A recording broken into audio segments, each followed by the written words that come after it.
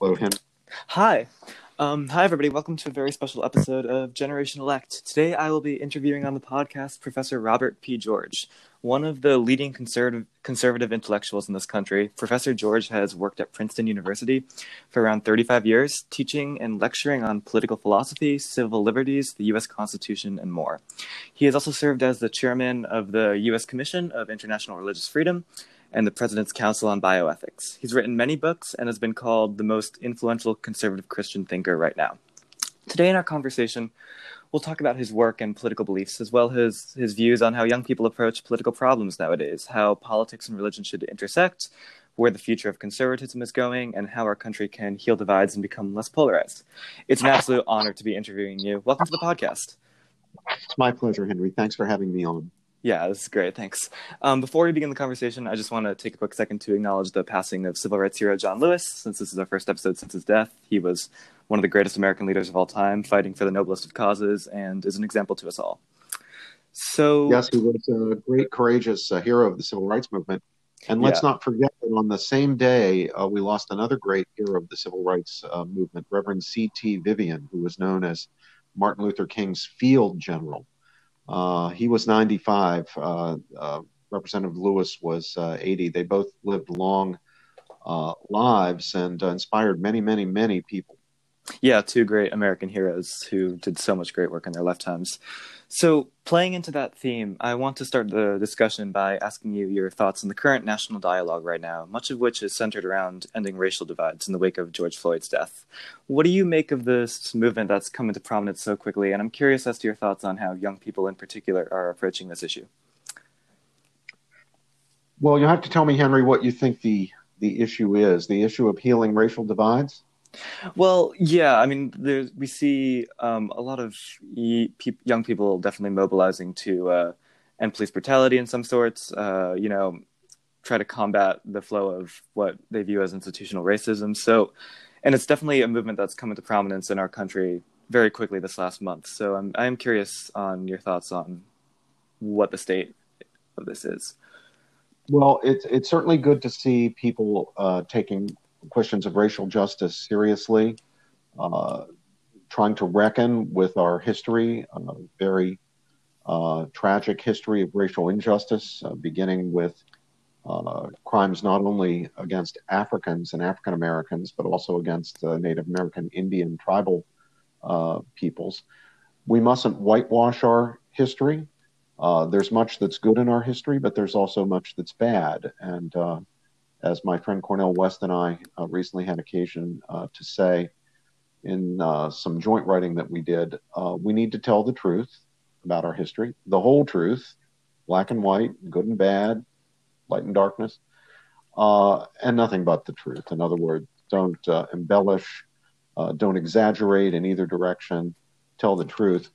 If that resolve came out of our current conflicts and polarization, the resolve to tell the truth, the whole truth and nothing but the truth, then I would be happy and I would say, yes, this moment of reckoning turned out in a way that was positive for our country. Of course, the worry is that it won't turn out that way, that it'll be ideologized. People will be pursuing all sorts of agendas, people on both sides or all sides, and that what will be lost, again, is the truth. The people, in the hope of advancing this or that agenda, will spin the truth, embellish the truth, exaggerate, not tell the whole truth. Yeah. None of that would be good. So is that those issues that you were describing, is that, you think, a systemic problem in today's youth, our tendency to kind of whitewash what we don't like, and the lack of openness to new ideas that, I mean, I personally see in my school among people my age? Is this a new problem that's to your concern? Again, Henry, I'm having trouble figuring out exactly what the question is. Oh, yeah. I mean, so are you worried at all about the lack of openness to new ideas that we personally see? Yeah, we personally see from young people in this movement and in society from, on all issues. Yeah, that's right. Yeah. There's a temptation, of course, whenever there is a moral movement, or a movement that tries to be a moral movement, or a movement that acts in the name of morality or moral judgment, which in itself is a good thing. There's always a temptation to become self-righteous, to refuse to listen to criticism or acknowledge that there may be competing perspectives and legitimate points of view other than one's own. And of course, in its worst moments, the temptation to shut down debate, to prevent people on the other side from speaking, to use formal or informal tactics of bullying and intimidation to prevent people from being challenged. That's not good. And that, of course, discredits otherwise worthy causes. We have some good examples of this from our history. Think of the great cause of anti-communism, fighting against Soviet aggression. The communist system, of course, has the greatest death toll of any ideology in human history. If you look at the crimes committed by Stalin and Mao Zedong and Pol Pot and other communist dictators, standing up and fighting back against communist aggression, for example, Soviet imperialism, was a very worthy and noble cause. And yet it was brought into disrepute by people who, speaking in the name of that highly moral cause, engaged in tactics that were simply inconsistent with the principles of liberty and justice, for the sake of which we were rightly standing up against communism. So the McCarthy period of the 1950s, the smearing and labeling that went on, the violations of civil liberties, the ruining of people's lives and careers by false allegations of being communist sympathizers and so forth. There's a lesson in this for all people, for all time. We need to look back on these historical moments and say, look, not only is it important that we be on the right side of truth, that we be fighting for good causes, it's also important that we not sully those causes and discredit those causes by trying to advance them by tactics, dishonesty, lying, smearing, defamation, intimidation, bullying, that are inconsistent with the very morality that we're trying to uphold. Do you see what I mean? Yeah. So, I mean, I'm curious as to your perspective as a college professor. I'm sure colleges are, a hotspot and a hub of defamation and intimidation, even if you're fighting for a good social issue. Do you see this as a problem that's getting worse among our youth and in high schools and colleges? Yes, it is. And my generation has not set a very good example for our young people. We have not promoted viewpoint diversity and robust civil discourse and debate on university campuses. We have allowed universities to develop political or ideological orthodoxies that harden, and sometimes harden into groupthink. We have not exposed our students to the range of reasonable and responsible points of view across the political and ideological spectra. That's not good. Not set a good example for people. We did not model the willingness not only to challenge other people, but to be challenged ourselves. It did not do a very good job at modeling what it means to be truly open-minded, willing to listen to somebody on the other side, willing to have one's own view criticized.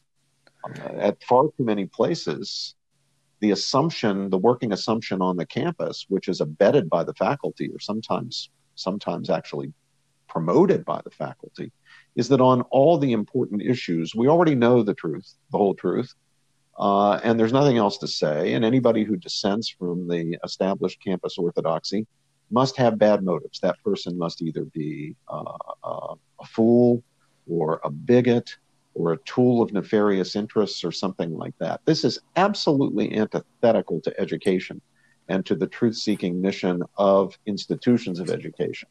It is fundamentally in conflict with the Socratic principle upon which our whole system of education is based. Right, I definitely agree with you. And I see it in my high school too, and I'm sure the problem only strengthens in college campuses, which are definitely more politically active than high schoolers. I mean, do you see this as a problem that has been exemplified because students are getting more stubborn and less inclined to go for viewpoint diversity, or is this also more of a problem for? Is this more of a problem that the faculty in schools has set out? I remember there was a poll that showed that in all the Harvard professors, I think 80% of them were liberal, 19% were moderate, and only 1% were conservative. So, is the lack of viewpoint diversity among college and university staffs contributing to this worrying trend? Massively. How can you expect students to consider competing points of view when you don't expose students to competing points of view? If all students hear from the authorities, the people with PhDs, the people who are in the role of teacher, the people who are looked up to, is one story, then they're going to believe that there's one story because there is no other possible story, or no other legitimate story, or no other story worth considering. Yeah, we're paying a very heavy price in terms of campus groupthink and intolerance, and worse, among students, for the failure on the part of faculties to expose students in a realistic way to the range of competing points of view.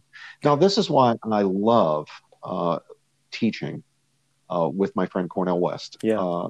Cornel is on the opposite side from me politically. I'm on the conservative side. He's the honorary co-chairman of Democratic Socialists of America. We have very, very different views. And yet, when we teach together, there's that magic that happens when students are hearing competing perspectives from people who disagree, but are willing to engage each other seriously and listen to each other. And by listen, Henry, I don't mean simply sit quietly while the other guy talks. Mm-hmm. That's not really listening. That's sitting quietly while the other guy talks. When Cornel and I are teaching together, when he's talking, I'm listening, and when I'm talking, he's listening, in the deeper sense of thoughtfully considering what the other guy is saying and wondering whether there may in fact be some truth in this. Maybe there's something in it which should cause me to reconsider some aspect of what I myself believe and have been saying. You need that serious engagement and willingness to consider the possibility that the other guy might actually be right. That's what listening is. And that's what goes on in the classroom when Cornel and I are teaching. And that's what I'd like to see going on at universities across the country. It doesn't have to be two professors in the same room every time, the way Cornel and I are in the same room teaching. But there should be opportunities for students to take courses from professors who hold a wide range of perspectives. And that is really what we're missing. And that should be true within whether the department is a department of political science, African American studies, history, sociology, Near Eastern studies, Jewish studies. No matter what it is, there should be a spectrum of points of view. Yeah, I totally agree. The only way to get more well-versed in your own views and your own philosophies is to expose yourself and to, gauge an intelligent discussion with people who have contrasting views than you. So, I mean, that's something that I don't see a lot among my age level, but I'm hoping that I can go out and work to change that, because it's a really good cause, and I think a cause we're all lacking. Yeah, you mentioned Cornel West. You're famous friends with him, and obviously your political beliefs are definitely much different. And it's really nice to see, because we're talking about young people in terms of civil discourse with people I don't agree with. Like, I'm friends with a lot of really liberal people who wouldn't make eye contact with a conservative pretty much, and same on the other side. It just, especially among youth, it seems where we've gotten to a point where friendships and relationships can't be done cross-party or cross-ideology. And it's very frustrating because you can't accomplish anything through that polarization. Has this always been a problem, or like, who's to blame, and how can we fix this incredible polarization where you can't engage and you can't have relationships with people on the other side? Well, of course, it's always been a problem, human nature being what it is. We human beings, naturally to wrap our emotions more or less tightly around our convictions. Now, I want to say, Henry, that that's not bad in itself. If it doesn't go too far, in fact, it's a good thing. The fact that we are emotionally invested in our convictions is what gets us up in the morning and off to do our tasks. And, it gets the kids fed at breakfast and off to school and gets us to our jobs and gets us working for good causes, or what we think are good causes in any event, the causes we believe in. It's a good thing that John Lewis's emotions were wrapped around his convictions. And it's a good thing that C.T. Vivian's emotions or Martin Luther King's emotions were wrapped around their convictions, because it caused them to actually go out and do things and even be willing to take risks and make sacrifices and endure terrible things for the sake of what they believed in. But having said all that, if we wrap our emotions too tightly around our convictions, as we frail, fallen, fallible human beings are prone to do, then we become dogmatists. And that dogmatism prevents the open-mindedness that allows us to acknowledge our own failings and frailty and fallenness and fallibility, and opens us to the possibility of actually learning something, engaging someone we disagree with, recognizing that there are reasonable people of goodwill who don't see things exactly the way we do, with whom we can sometimes cooperate on shared values, including the shared commitment to the pursuit of truth, as Cornell and I do. I mean, that's the fundamental bond beyond our shared Christianity, the fundamental bond that unites Cornell and me so tightly in a bond of friendship and love. It's the bond of truth seeking. We may reach different conclusions about where the truth is on this or that issue, not always, but often, but we're bound together in the belief that we need to be about the business of seeking truth, which means that certain conditions need to be in place, including in our lives. Certain virtues and values need to be honored, including recognition of one's own fallibility, the intellectual humility that comes of that, if we are to be genuine truth seekers, if we are to fulfill our mission as scholars and as human beings. Yeah, I mean, I definitely agree with you. We're losing the forest from the trees in some respect, that we're all pursuing the same goal, just of very different methods of, trying to get there. And it's worth weighing those and having those in conversation together. So that is a really good message, and I hope my generation certainly gets better on that, because I don't see much of that. One of the pieces of advice I would give your generation, and again, my generation has not been good at setting an example here.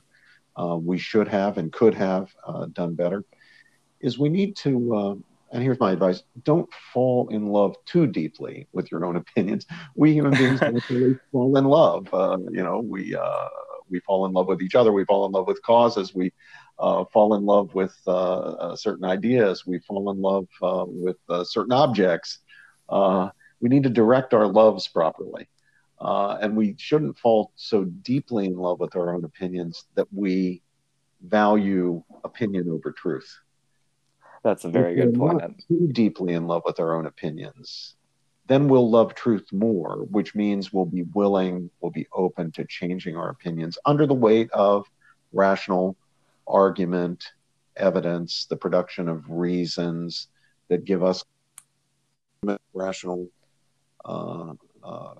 to change our views.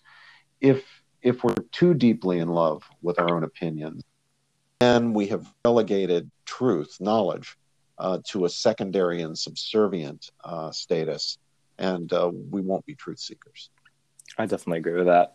So that was a really important conversation, and I want to ask you about your work. I was reading about your work as the chair of the U.S. Council of International Religious Freedom, which, correct me if I'm wrong, but I believe was from 2012 to 2016 around.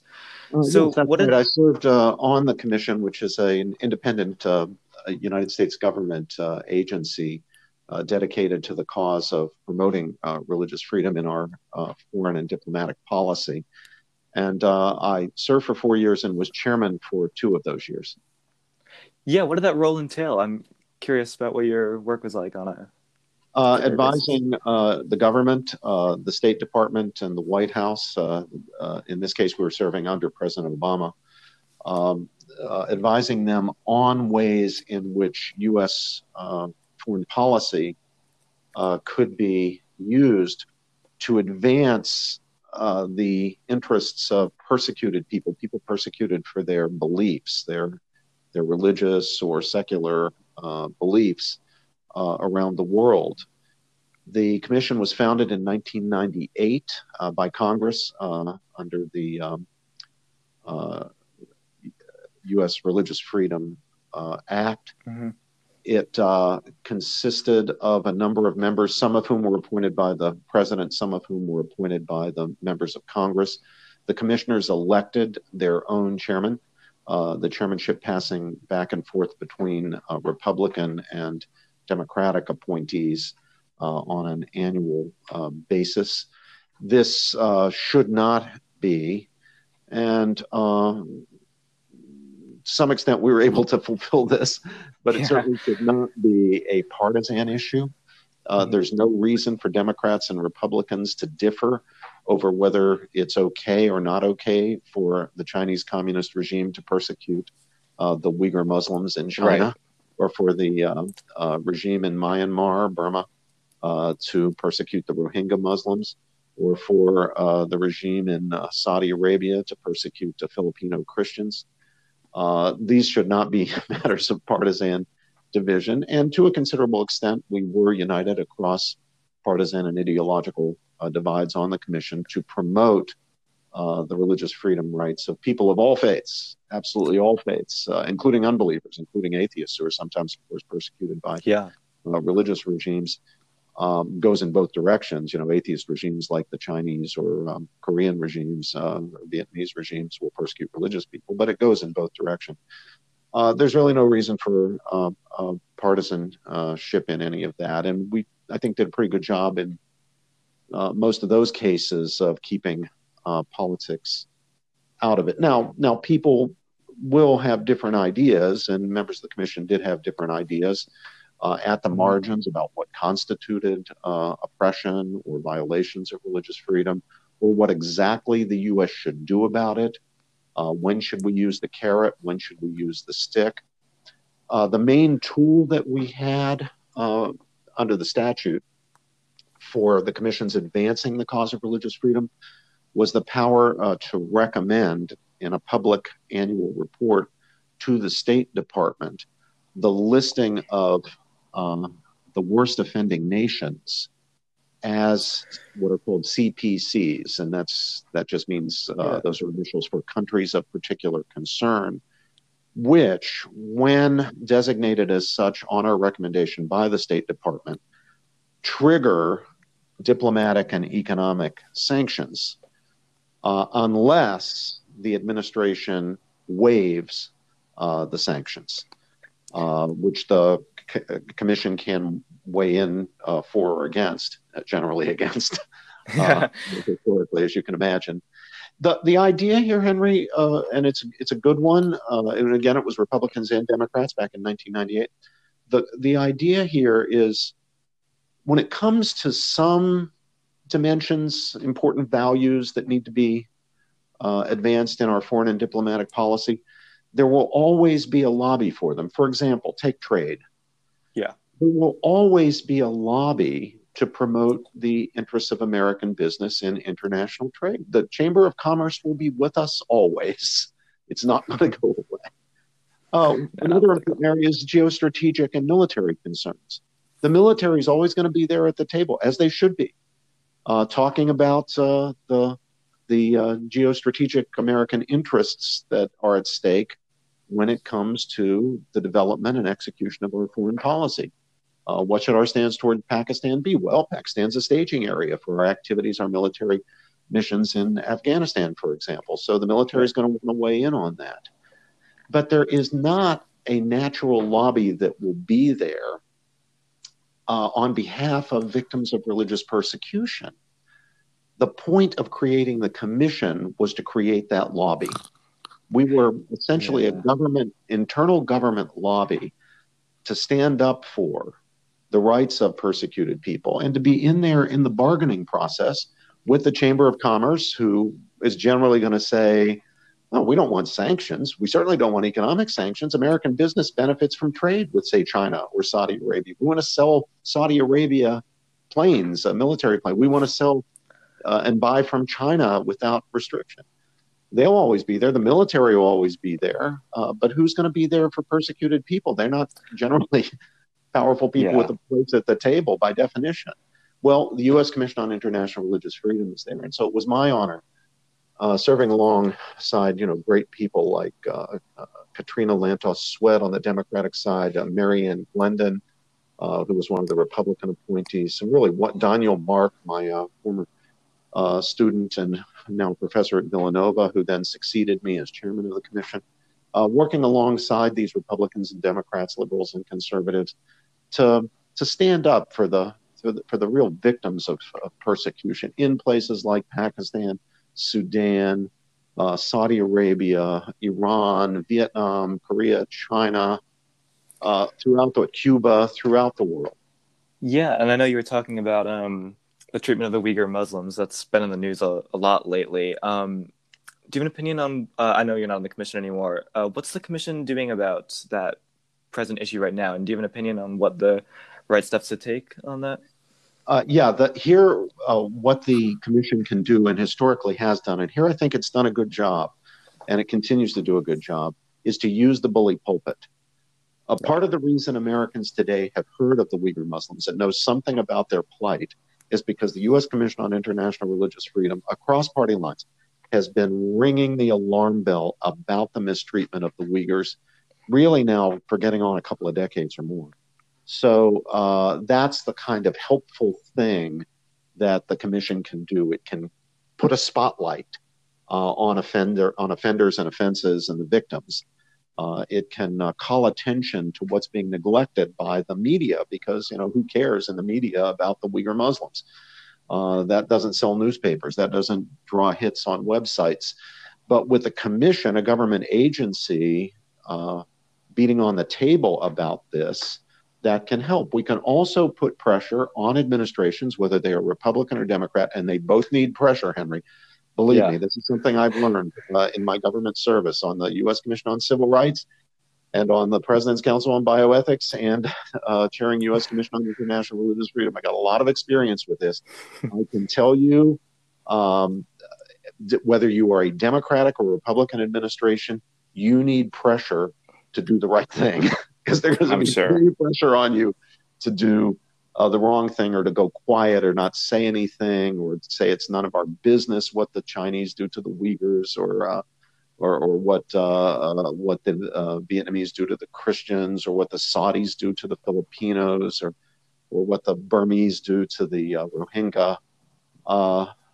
You need pressure, and the commission has been good at bringing that pressure.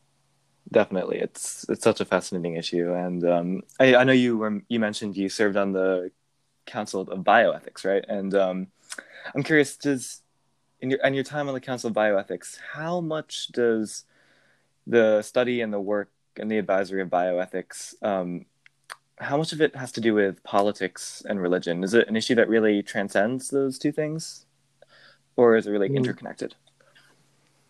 Well, there's no way to get politics or religion out of life or out of political life, and we shouldn't want to. I mean, who honors, as we should all honor, the work and witness of Dr. Martin Luther King or C.T. Vivian or John Lewis, needs to recognize that these great heroes were motivated fundamentally by the religious convictions that they held. And in the case of those three men, the Christian convictions that led them to believe that injustices had to be overcome, because the victims of those injustices are precious human beings made in the very image and likeness of God, and therefore bearers of profound, inherent, and equal dignity.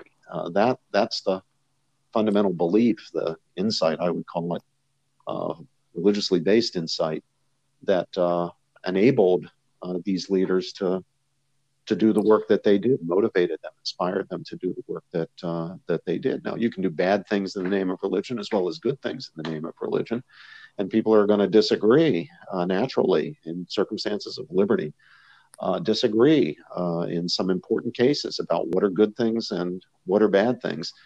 But you're not going to be able to solve these things by banishing religion or pretending Right. that you can take politics out. It's a political struggle, a struggle about the nature of justice and the common good. That's all politics is. It's the question of what are the requirements of justice and the common good. People are going to disagree about that.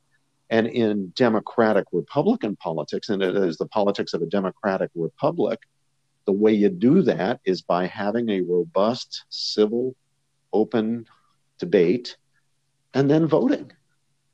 And because we're a democratic republic, while you may lose today and things might be settled away differently than the way you think justice and the common good requires, there are no permanent losses because you can always come back tomorrow and try to persuade your fellow citizens that they made a mistake. And we should reopen this issue and settle it in a different way. That's one of the beautiful things about running things, as we say today, democratically. Our founding fathers didn't like the term democracy because it implied to them mob rule. They preferred the term republic. Yeah, they preferred the term republican, a republican order. But let's call it a democratic republic. That's the beautiful thing about a democratic republic. Yeah. We fellow citizens are never permanent winners and we're never permanent losers, and we're always engaged in deliberation together, which can be pretty raucous with lots of disagreements about what justice and the common good in fact require. Yeah, I mean, you were talking about the intersection of religion and politics and how you can't make policy without your religious convictions. What do you think the newer generation of political leaders and activists are misunderstanding the most about the intersection of religion and politics? Because from my perspective, a lot of people just shout separation of church and state, but it's much more nuanced than that, right? So what do you think? Oh my goodness. Yeah. Yeah, I mean, are they going to want to send Martin Luther King back into church and stay out of the public square and keep your religion out of politics? Do they really want to say that? My guess religion is has a huge place. Yeah. Yeah. The other thing is, you see it today in the phenomenon known as wokeness. This is no original insight with Robert George. It's been noticed by about 50 million people, and many different writers have called attention to it, and that is wokeness is a religion. It functions as a religion in the lives of the woke. They are very deeply religiously engaged, even though the kind of religion represented here is not a traditional theistic religion, but not all religions are theistic. Sometimes wokeness becomes very fundamentalist. It's certainly evangelical. It's got doctrines and dogmas, and it can become and often has become dogmatic. There are certain things that you've got to believe, and if you don't believe it, you're a heretic. And if you are a heretic, you are banished and maybe deserve worse treatment than banishment. You deserve to be canceled, intimidated, bullied, smeared, called names, accused of being a racist or a white supremacist or what have you. You've got to believe the whole program fervently in order to be acceptable. And there are saints and there are holy days and there's a whole eschatology, theory of the last things, and there are demons as well as saints. And wow, that's fascinating. If you think about it, Andrew Sullivan has pointed this out. About 1 million other people, as I said, 50 million other people have pointed it out. It's a religion, and it's a religion that's very much about politics. But I don't condemn it for that reason. Because Martin Luther King brought his religion into politics, and I think that's a great thing.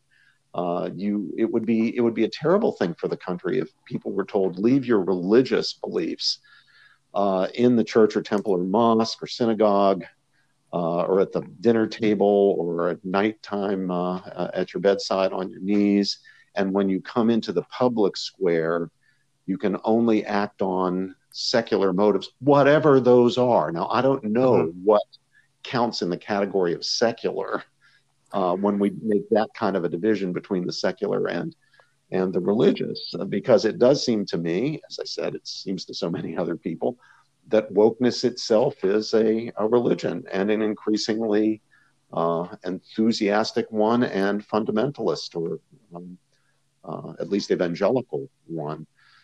So I think there's just a lot of misunderstanding there that could be cleared away if we had a bit of self-reflection. So that's my advice. How How about some self-reflection, folks? How about some self-criticism? Yeah. How about looking at what's really going on here? What am I doing here? What am I buying into? Am I being a dogmatist? Have I fallen into a kind of fundamentalism? Am I treating people I disagree with the way the medieval church treated heretics? Am I so different from the people I have condemned in the past? Yeah, that's a fascinating parallel, and I really haven't considered that. But no, it's super fascinating to see the beliefs and the doctrines laid out from my generation going into politics and going into their very structured beliefs on what is right and what is wrong and who should be condemned and who shouldn't. But I do It, want to it was run. it was Yeah, people who believed fervently in their local religion, which again was not a religion of the sort that we traditionally think of as religion in the sense of being a theistic or Abrahamic yeah, religion. It was people who fervently believed their religion who killed Socrates. And they right. killed him because he questioned the fundamental dogmas and beliefs that all right thinking people in Athens were supposed to hold. He caused uproar, he caused scandal because he raised these questions about things that people were absolutely certain about and could not stand the thought of being subjected to scrutiny or questioning. He denied the gods of the city and corrupted the youth. These were the charges, corrupting the youth of Athens. These were the charges against Socrates. I think it's Yeah, very sobering to think of these things. and this is an example of our emotions getting way too wrapped up in our convictions, right? We Yeah, we, are we blind wrap to on reality. around our convictions that we become dogmatists. We're unwilling to listen to the person who challenges us and consider that maybe he's got a point. Might be completely right and we're completely wrong. Maybe we need to rethink this. Or if he's not completely right and we're not completely wrong, he's partially right.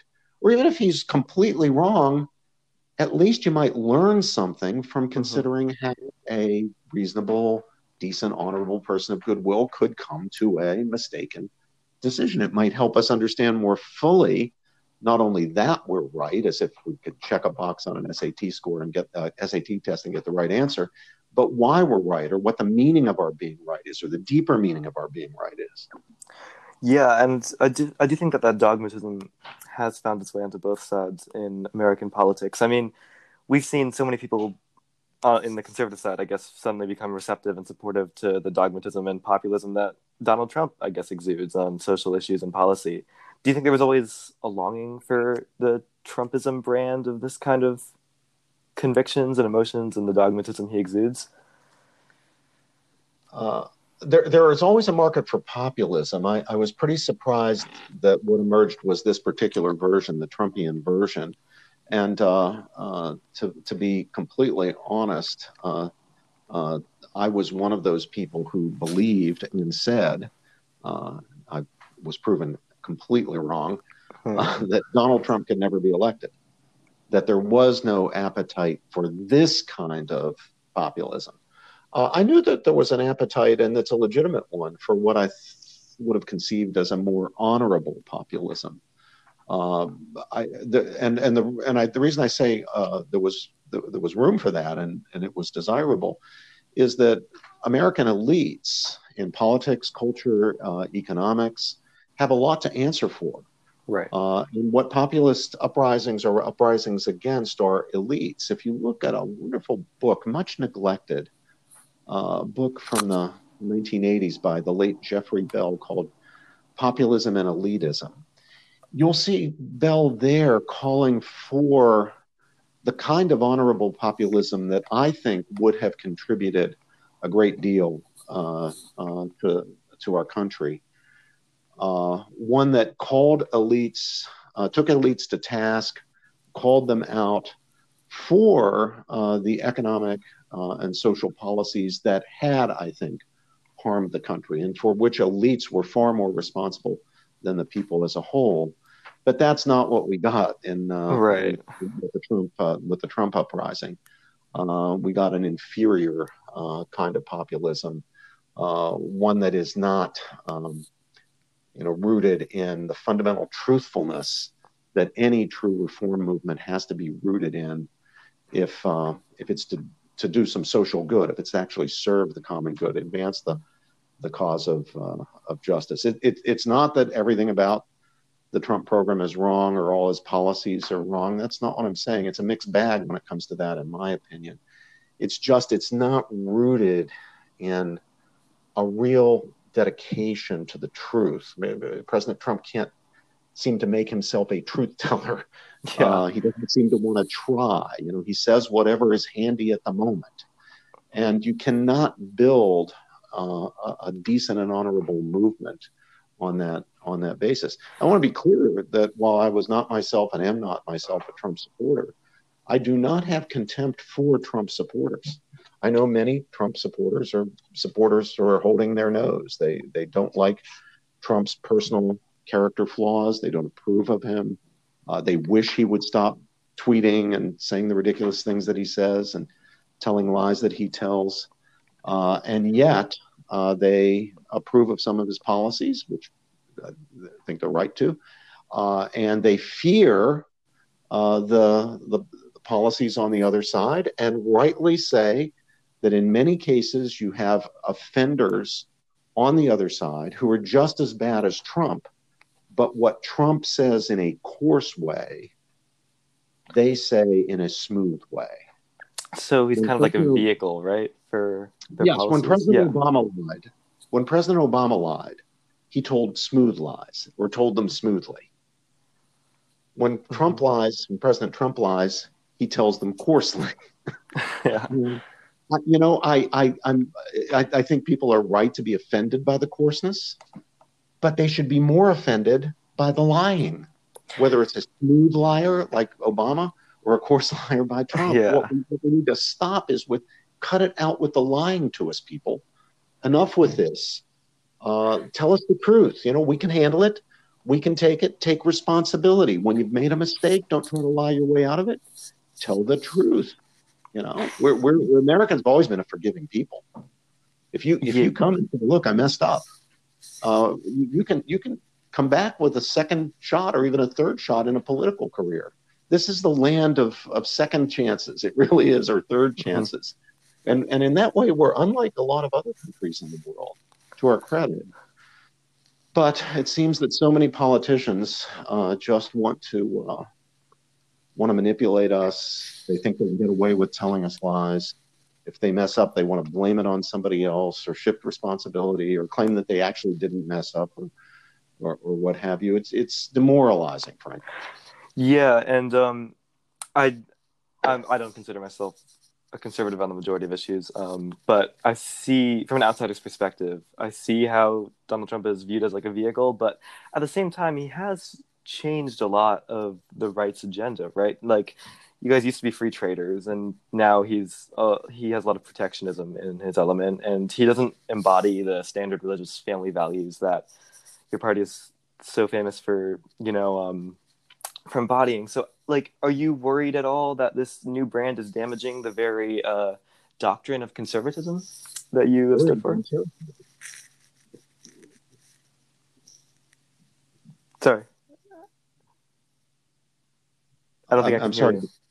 Oh, I'm sorry. You asked me whether I was worried, and I said I'm terrified. Oh, yeah.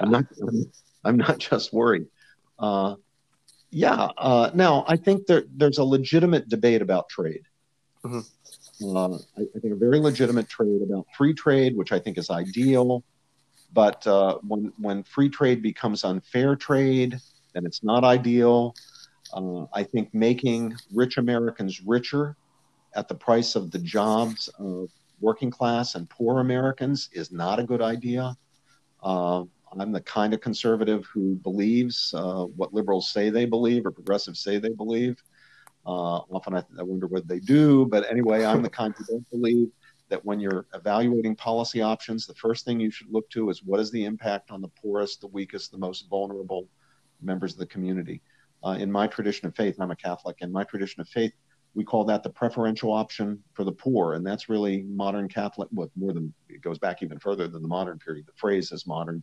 That's Catholic belief. That's Catholic doctrine. Let's first think of the poor. That's just pure Christianity. And so I think in thinking about trade policy, well, in ideal circumstances, I think free trade is better than unfree trade for sure. Yeah. We need to ask serious questions and shape our policies having in mind the potential victims of, for example, the exporting of industrial jobs overseas. So I think that all that's legitimate, but you're right that Trump fundamentally turned the Republican and conservative ideology on trade on its head, moving from a pure free trade position to a protectionism position virtually overnight. And obviously, Donald Trump is a, how shall I say this politely, less than ideal model of the traditional family values that I believe in. I am old enough, you mentioned, Henry, that I've been teaching for 35 years. It's hard for me to believe that, but it is true. Which means I'm old enough to remember the Clinton Lewinsky scandal of 1998. Right. Not only the sexual misconduct of the president, but also his obstruction of justice, his hiding of evidence, his perjuring himself, his lying under oath. I remember all that. And I also remember that at the time I said in criticizing President Clinton that character really matters for leadership, that a man or woman's character, virtue, is a central component, indispensable component to their worthiness to be leaders, especially in our democratic republic. And I also remember that when I said that, I was joined by the vast majority of my fellow conservatives and of Republicans. Yeah. Well, I say the same thing today, and suddenly there's no chorus behind me. Or the chorus that I hear behind me is not a Republican and conservative chorus. It's a liberal chorus. A Democrat and progressive chorus. But then I turn to my backup vocalists, my chorus, and I say, well, wait a minute, you guys. I remember you from 1998 and 99. You weren't singing this tune then. Why now are the conservatives silent on the character issue and the progressives bellowing?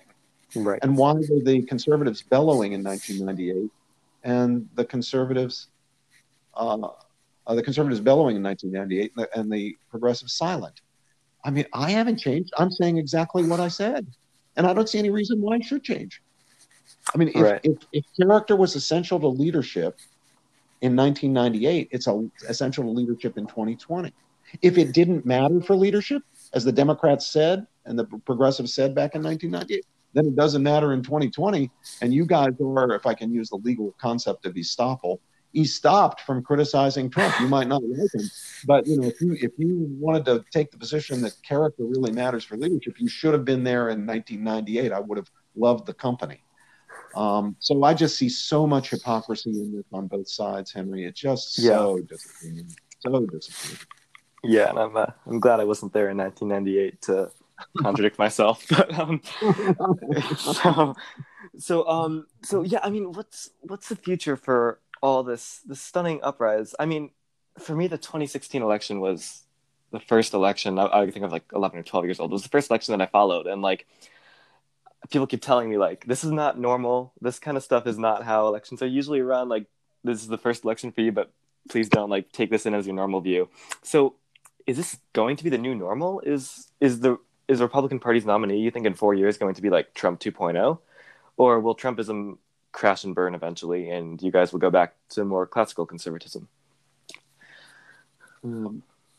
I wish I knew the answer to that question. Yeah. My record of being wrong about Trump and Trumpism should be borne in mind here by listeners, so you shouldn't credit a word that I say. I have proven to be a very poor prognosticator of political developments. I've had a better record on predicting some social developments, but certainly not political developments. There is not another figure in the Republican Party that I can see parallel to Donald Trump. So it seems to me that given the personal nature of politics under Trump, there's going to be a different kind of Republican future. It won't be the Trump future, but I don't know what that will look like. I doubt that it will be going back to the old fusionism of the William F. Buckley Yeah. days, or to the sunny Morning in America conservatism of Ronald Reagan. But what it will be, I don't know. So I look out at the personalities and try to get a sense from the personalities of what direction it might go. And you see some figures there who are interesting, young, mostly younger people.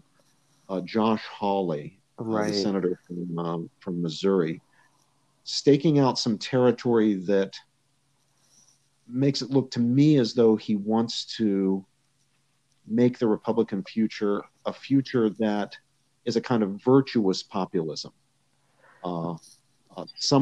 Much of what Trump stands for, but without Trump's personal moral flaws and foibles.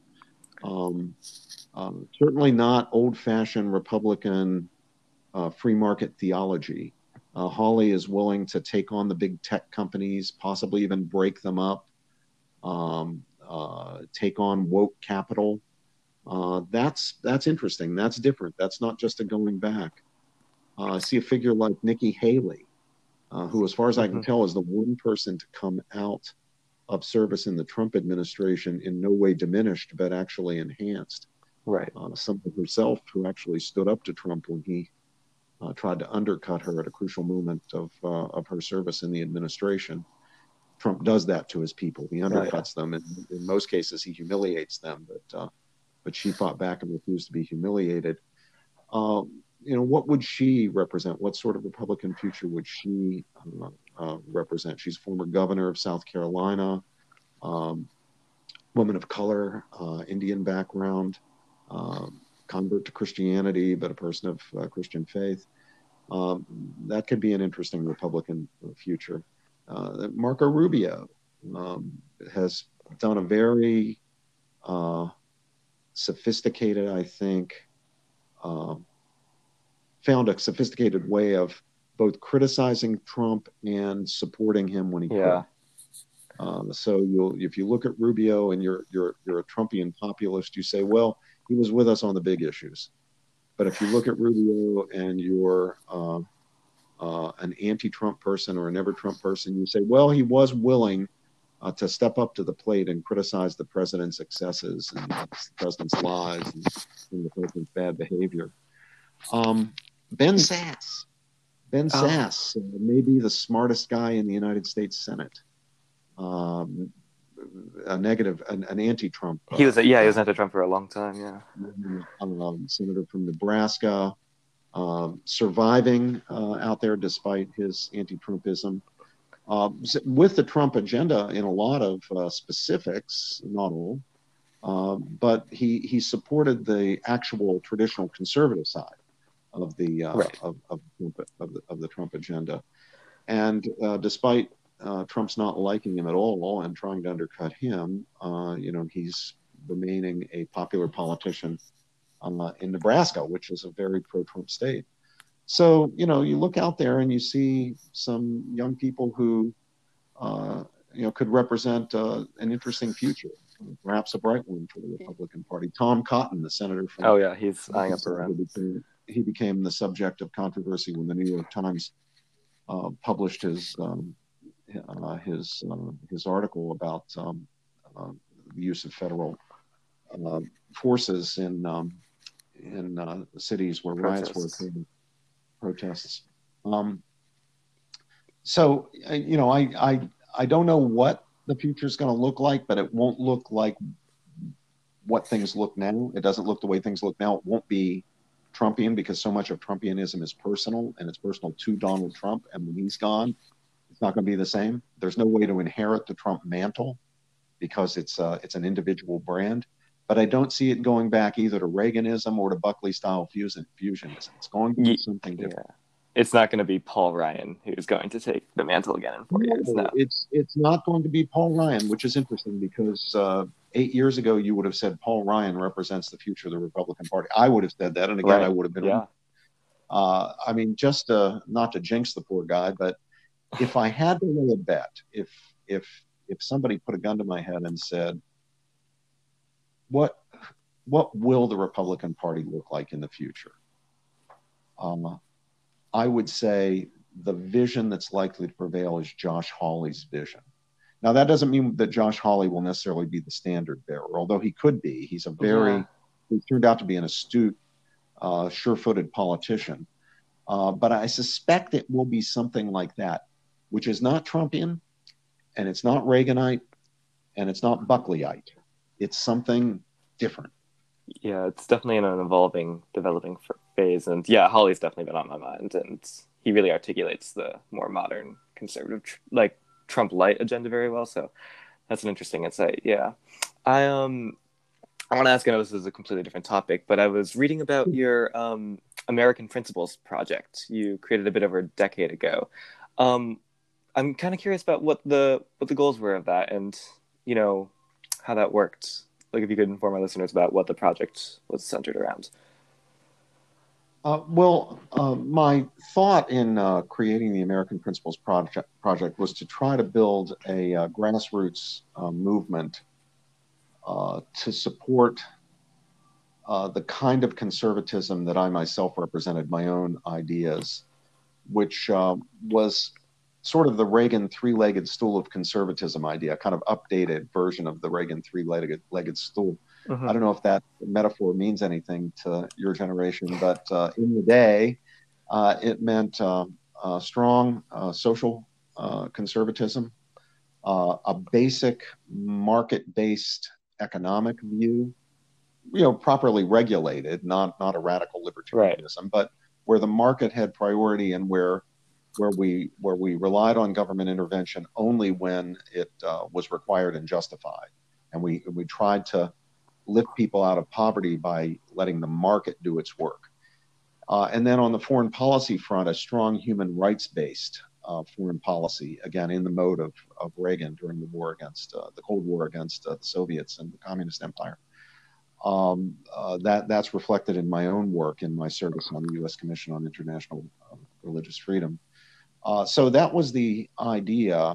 The grassroots movement, I have to admit, never really developed. APP, American Principles Project, did not really become a grassroots organization, not in the sense or to the extent that I had hoped it would be. Yeah. I was the founder, but not the leader and not a member of the board. Although I've continued to advise and where I can help the organization, the team, the APP team, divided the way the conservative movement divided over Trump in 2016, Really. with some of the leading people in the organization going in the pro-Trump direction, and then people like me refusing to go along.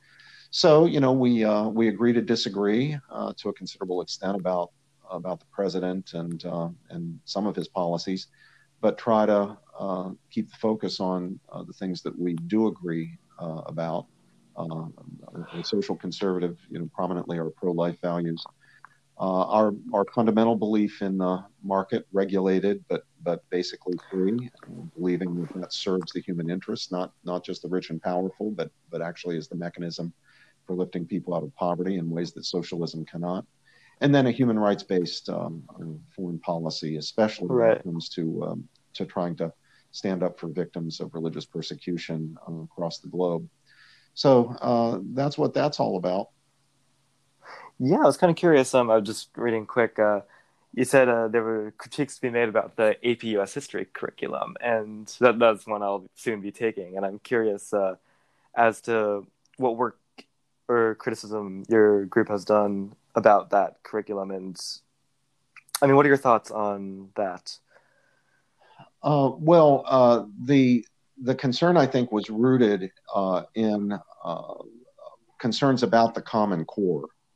Oh, right, A right, one size fits all curriculum that moves authority for fundamental education decisions from parents and local communities and effectively nationalizes them, even if it's not by the coercive force of law. I'm a strong believer in parents' rights and in parents' rights to direct the education and upbringing of their children. school choice, right? Yeah, I prefer school choice. I do strongly favor school choice. But even if we don't have school choice, I want local control. I want curricular decisions to be made to the extent possible, not by elites, not by central planners, but by local communities. And I'd like to see a market develop in providing materials for courses for teaching that's really competitive, so that the market will do what markets do well: drive quality up and price down, Mm-hmm. to provide parents and local school officials with the best possible choices of curricular materials, including in the history area. And I certainly do not want. I think we need to avoid um, dogmas and orthodoxies, especially nationalized dogmas and orthodoxies, controlling the curriculum when it comes to civic education and American and world history. There Right. should not be some dogmatic point of view here. There are a range of reasonable and responsible points of view.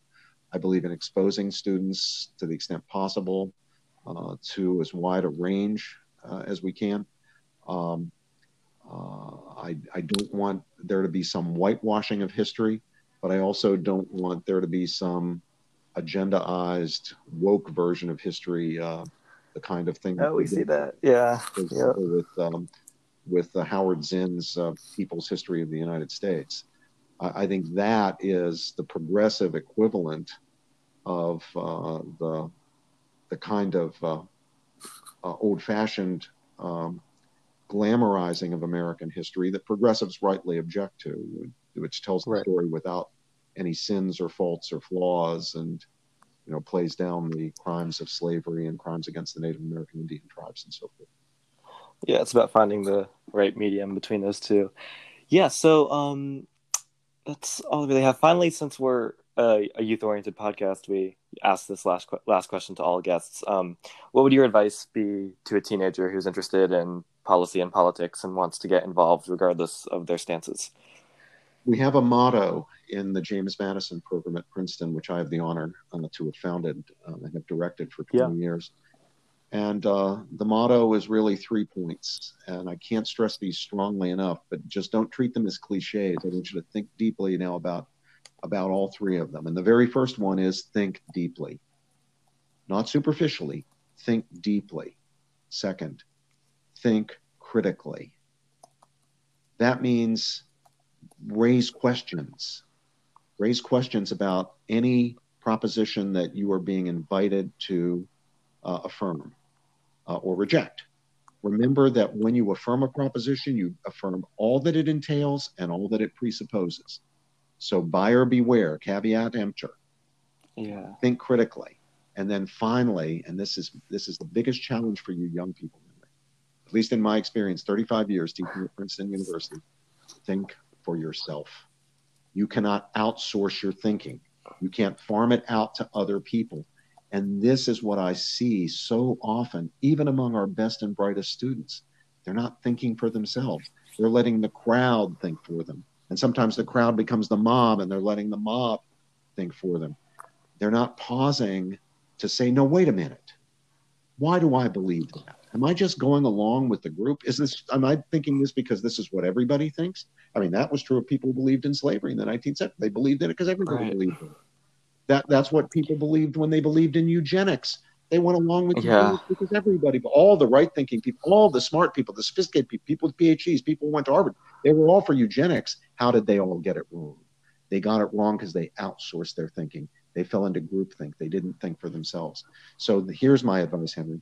Think deeply, think critically, and think for yourself. Yeah, thank you so much. That's really profound, and I'll definitely keep those in mind. I just wrote them down so I can think about them deeper later on today. But One more piece yes, of that's advice. sure. I have one more piece of advice for the strong students, the real high achieving students. Um, think Princeton. Well, hopefully our paths cross later in life. It was an honor to interview you. This is really one of the most fascinating conversations I've had in a very long time, and it's really so great when people. I really appreciate that you're responsive and wanted to come on, and thank you so much overall. This has been a really great conversation, and My pleasure. I'm so happy that we got to do this. Well, thank you for inviting me on. Yeah, it was great, and hopefully you and your family are all good right now, staying safe, and the best of luck to you. And I really thank you so much. Have a good one. Same Bye. to you. Bye bye now.